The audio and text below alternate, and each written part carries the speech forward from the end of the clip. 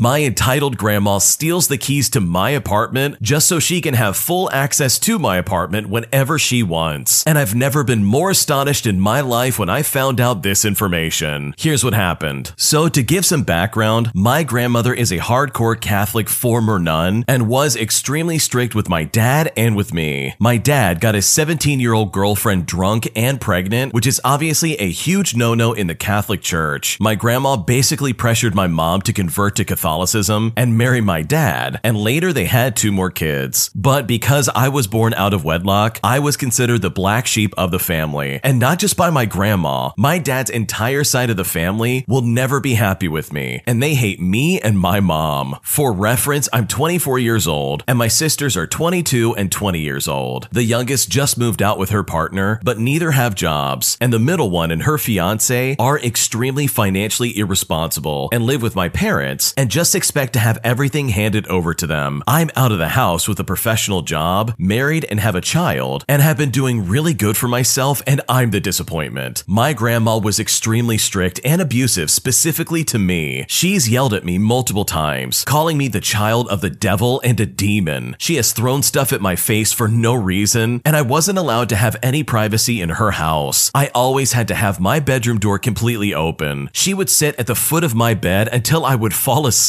I had to spend every weekend and break from school with her until I started working at 15, and she would scream at me if I locked the bathroom door. You get the idea. She would also threaten to call the cops if we didn't comply with her, and there were multiple instances where she would call the cops if we didn't answer our cell phones. And mind you, she called at like 7 in the morning and 10 o'clock at night on separate occasions, and I've woken up to cops knocking at my door. And yes, this has happened while I'm at home and out of town, where I didn't even tell her where I was staying. She's literally just that crazy. With that context out of the way, here's what happened with my crazy grandma. Anyways, when I was 20 years old, I decided to move out with a couple of friends. My grandma demanded that I give her a key to the duplex. I refused for multiple reasons. In the first place, I don't need my grandma being able to come over whenever she wants, especially since one of my roommates was my boyfriend. In the second place, we threw a lot of get-togethers, and I don't need her lecturing my friends that Dungeons and Dragons and anime and all of that are tools of the devil, and that we all need to go to church with her. And for third, we had all agreed to not give out our copies of the keys to literally any family members, and I'm not about to have my friend's privacy invaded, all because my grandma just can't handle not having control of every little part of my life. I mean, she still called multiple times every day and found excuses to try and come over as much as possible. And every time for the first couple of months, she kept demanding I give her a key to our place, but I kept refusing. Well, at one point, my youngest sister was spending the night and my grandma dropped her off. We were gonna go do some shopping, but I couldn't find my keys. I'm looking everywhere and I can't find them anywhere. So my grandma offered to pick up what I needed to make dinner. I reluctantly agreed and went back to looking for my keys. They somehow were right on the bar. I didn't think much of it at the time because I do stuff like this all the time, but my sister told me that there's more to this story than just finding my keys. Apparently, the next day when my grandma picked her up, she bragged to her about how she stole my keys when I wasn't looking and made herself a copy of the key so she can go inside whenever she wanted. Now, she's never barged in while I'm home, so I'm guessing she was coming in when no one was home and going through everything. And of course, for my grandma, it's all justified because she's just making sure that we're making good Catholic choices. It also wouldn't be the first time she's gone through my stuff when I'm not home, because she would do the same thing at my parents' house and then berate me if she found things that she didn't like. Apparently, she has been trying to steal my keys for this house too, but she hasn't been able to figure out where I keep my keys. But I keep our keys in my bedroom in the far back of the house, and I will not have my keys around her for this exact reason. Wow, this is literally illegal. I don't know if you know this or not, but that is not okay. She is literally going through your property and going through all of your stuff, all because you moved out and she wants some kind of control. Like, she literally can't just have copies of her keys to your house and think that that's okay. That's really messed up, and hopefully when this happened, you guys changed the locks or something like that. I personally can't imagine having someone in my life who would act like that and still pretend like we're family, because this is a one-way ticket to getting kicked out of my life permanently. So hopefully your grandma's chilled out by now, because from the sounds of it, it really seems like she's crossing over several boundaries, and that, in my opinion, is absolutely not okay. way. If you like Am I the Jerk, you're probably going to love Am I the Genius. Check it out, link down below in the description. Also, go to amithejerk.com/submit if you would like to submit your own stories. My fiance will not clean up after himself, despite the fact that I've tried to get him to clean up so many times. And at this point, I'm at my wit's end and I seriously don't know what to do. Here's what happened. I first off want to say that I feel like this is such a common tale, but you know what? I'm going to tell it anyways. Me and my now fiance have been dating for 2.5 years. I'm a 23-year-old female and he is 24 years old. We are both full-time students, but his family is a little more fortunate than mine and support him financially, while my parents cannot offer me that. So I work, but he does not have to, since his parents pay for his bills. At the beginning of the month, we got an apartment together, right before going on a short study abroad outside the country. During our trip, he proposed, which was really exciting for the both of us. Now that we've both returned, a lot of issues are popping up, and I'm not too pleased with him, and I'm trying to figure out the best way to discuss said issues with him. First off, let me start by saying that my boyfriend is diagnosed autistic, while I am neurotypical. Even when visiting his family home for the first time, I noticed that he has a very specific way he keeps things, and to me it is not clean or organized, but to him it makes sense. For example, to me, a clean set of towels should not be sitting in the middle of the floor. For him, if they are sitting directly in the middle of the floor, he won't forget to grab one for his showers, as his family usually keeps their towels in a closet, which allows him to forget to grab a towel sometimes. When he lived in the dorms, he often stayed with me, and we could usually work these quirks out between us by arranging things in a manner that was neat, as well as organized and made sense for him. Now that we lived together, it was not going so well. The first issue was that prior to moving in, we discussed his mannerisms and agreed that he would not bring too much stuff. He is a very sweet, sentimental guy and keeps everything. And by everything, I mean he keeps receipts from significant dates in our relationship, pieces of broken items, any type of mail he receives, childhood toys, etc. We have a 2-bedroom apartment and agreed that one room would be our bedroom and one would be an office and a guest room, so we can have some place to study. Well, long story short, it is full of random items he brought from home. His parents are also kind of over his odd sentiments and sent him here with everything he has ever brought home basically. He loves odd things and has been getting furniture and placing it in his parents' basement to the point that they had to get a storage unit just for his stuff. And when we moved here, they just sent it with him because they are tired of paying for it. This means we have all kinds of lamps, nightshades, real wooden furniture, boxes of mismatching dishes, all in our 2-bedroom apartment. Our office is basically a storage room with a tiny trail leading to his computer. Most of the stuff is junk or just needs a new home. His family has never told him no on bringing these things home, and I feel like they have even enabled him to the point that he thinks it's just a normal thing to have those items, even though he doesn't need them, but he likes them. He won't allow me to help him go through this stuff and get rid of it because he hates to waste stuff. Aside from this, like I said, I work and he doesn't. This isn't a financial issue, but as far as housework goes, if I don't give him a specific list of things to clean or how to clean up after himself, he will not do anything for the most part. So I'll get home from a long shift and items will be misplaced throughout the house, and I can literally walk around the house and observe various areas to see what he's been doing all day, because any mess associated will still be there unless I tell him to remember to clean up after said action. For some examples, his bed will be unmade, milk glasses will be on the coffee table, coffee grounds and stains will be left on various surfaces, clothes will be on the floor right next to the laundry basket, and the list goes on and on. I get home and can clean up his messes in less than the 5 minutes it takes me to get in the door, but I'm perfectly aware that he is able to handle these things on his own and shouldn't need me telling him what to do for it to get done. In the past, I've had to point out these behaviors to him because he doesn't see why it's a problem. Thankfully, he usually corrected these behaviors, but I feel like it was only because he had the threat of housing coming and being upset about this mess. Now that it's just us, it doesn't bother him, and no one is going to hold him accountable for his messes, so he just thinks that it's fine. Except it is actually messing with my mental health to have to continuously clean up after him and play project manager if I want him to do it. How do I have a productive conversation with him so that he understands that we have to keep our home clean even if it's only for ourselves? Like I said, his parents never really advised against this behavior, and they simply gave him more space to cram more stuff in their house. Also, any advice on the item hoarding would be absolutely fantastic. What should I do? This is honestly honestly unacceptable behavior. This guy is 24 years old. Seriously, it's time to clean up after yourself and be the man that he needs to be in this relationship. Because what he's doing right now is very disrespectful to your space. He clearly doesn't care that you're in the house. He doesn't care that you're exhausted after coming home from work, and he doesn't care to even,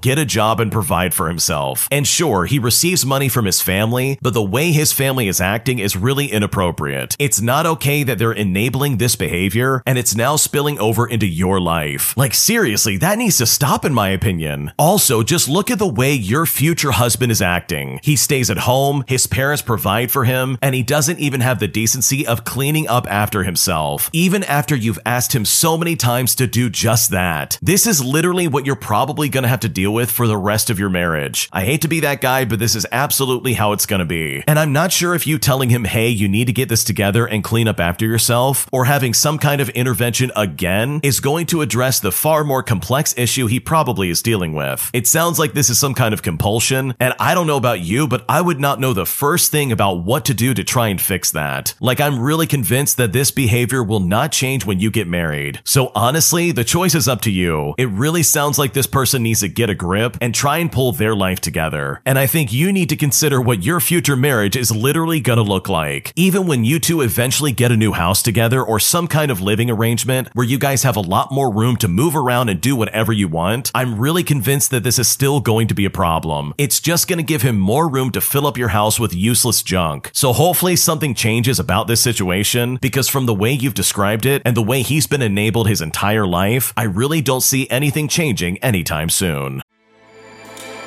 With everything you have on your plate, earning your degree online seems impossible. But at Grand Canyon University, we specialize in helping you fit a master's degree in education into your busy day. Your graduation team, led by your own GCU counselor, provides you with the personal support you need to succeed. Achieve your goals with a plan and team behind you. Find your purpose at Grand Canyon University. Visit gcu.edu. This next story came from the Am I the Jerk podcast subreddit. Check the links in the description if you would like to submit your own stories. Am I the jerk for kicking my high school friend out of my house after she takes advantage of me and my husband, as well as our hospitality for several months? Here's what happened. So I've had friends and family stay with me until they were able to get their life together, and once they have, they would then move out. So when a high school friend by the name of Sharon, that's not her real name, texted me for a place to stay, I said yes with no hesitation. And honestly, this is the biggest mistake of my life, because I missed all the red flags throughout the years of knowing her. For a bit of backstory, when we were in high school, she would stay at my house when her parents kicked her out, which was just about every other week. I never asked questions about why. I just allowed her to come over. I sometimes would be at her house, and her mom would just come into her room and tell her to get out of her house. Sharon was in a grade behind me, so when I graduated high school, my mother moved in with her boyfriend at the time, and I moved in with mine. Sharon and I hung out, but since I was living in my boyfriend's mom's house, I couldn't allow her to stay with me anymore. I got pregnant a few months after I graduated and moved in my mom's boyfriend's house, which was further from where Sharon lived, so we would just talk on the phone. Things didn't work out between my mom and her boyfriend, so she decided to move to another state, which was 10 hours away, and I followed her. Sharon and I stopped communicating, but only for a short time.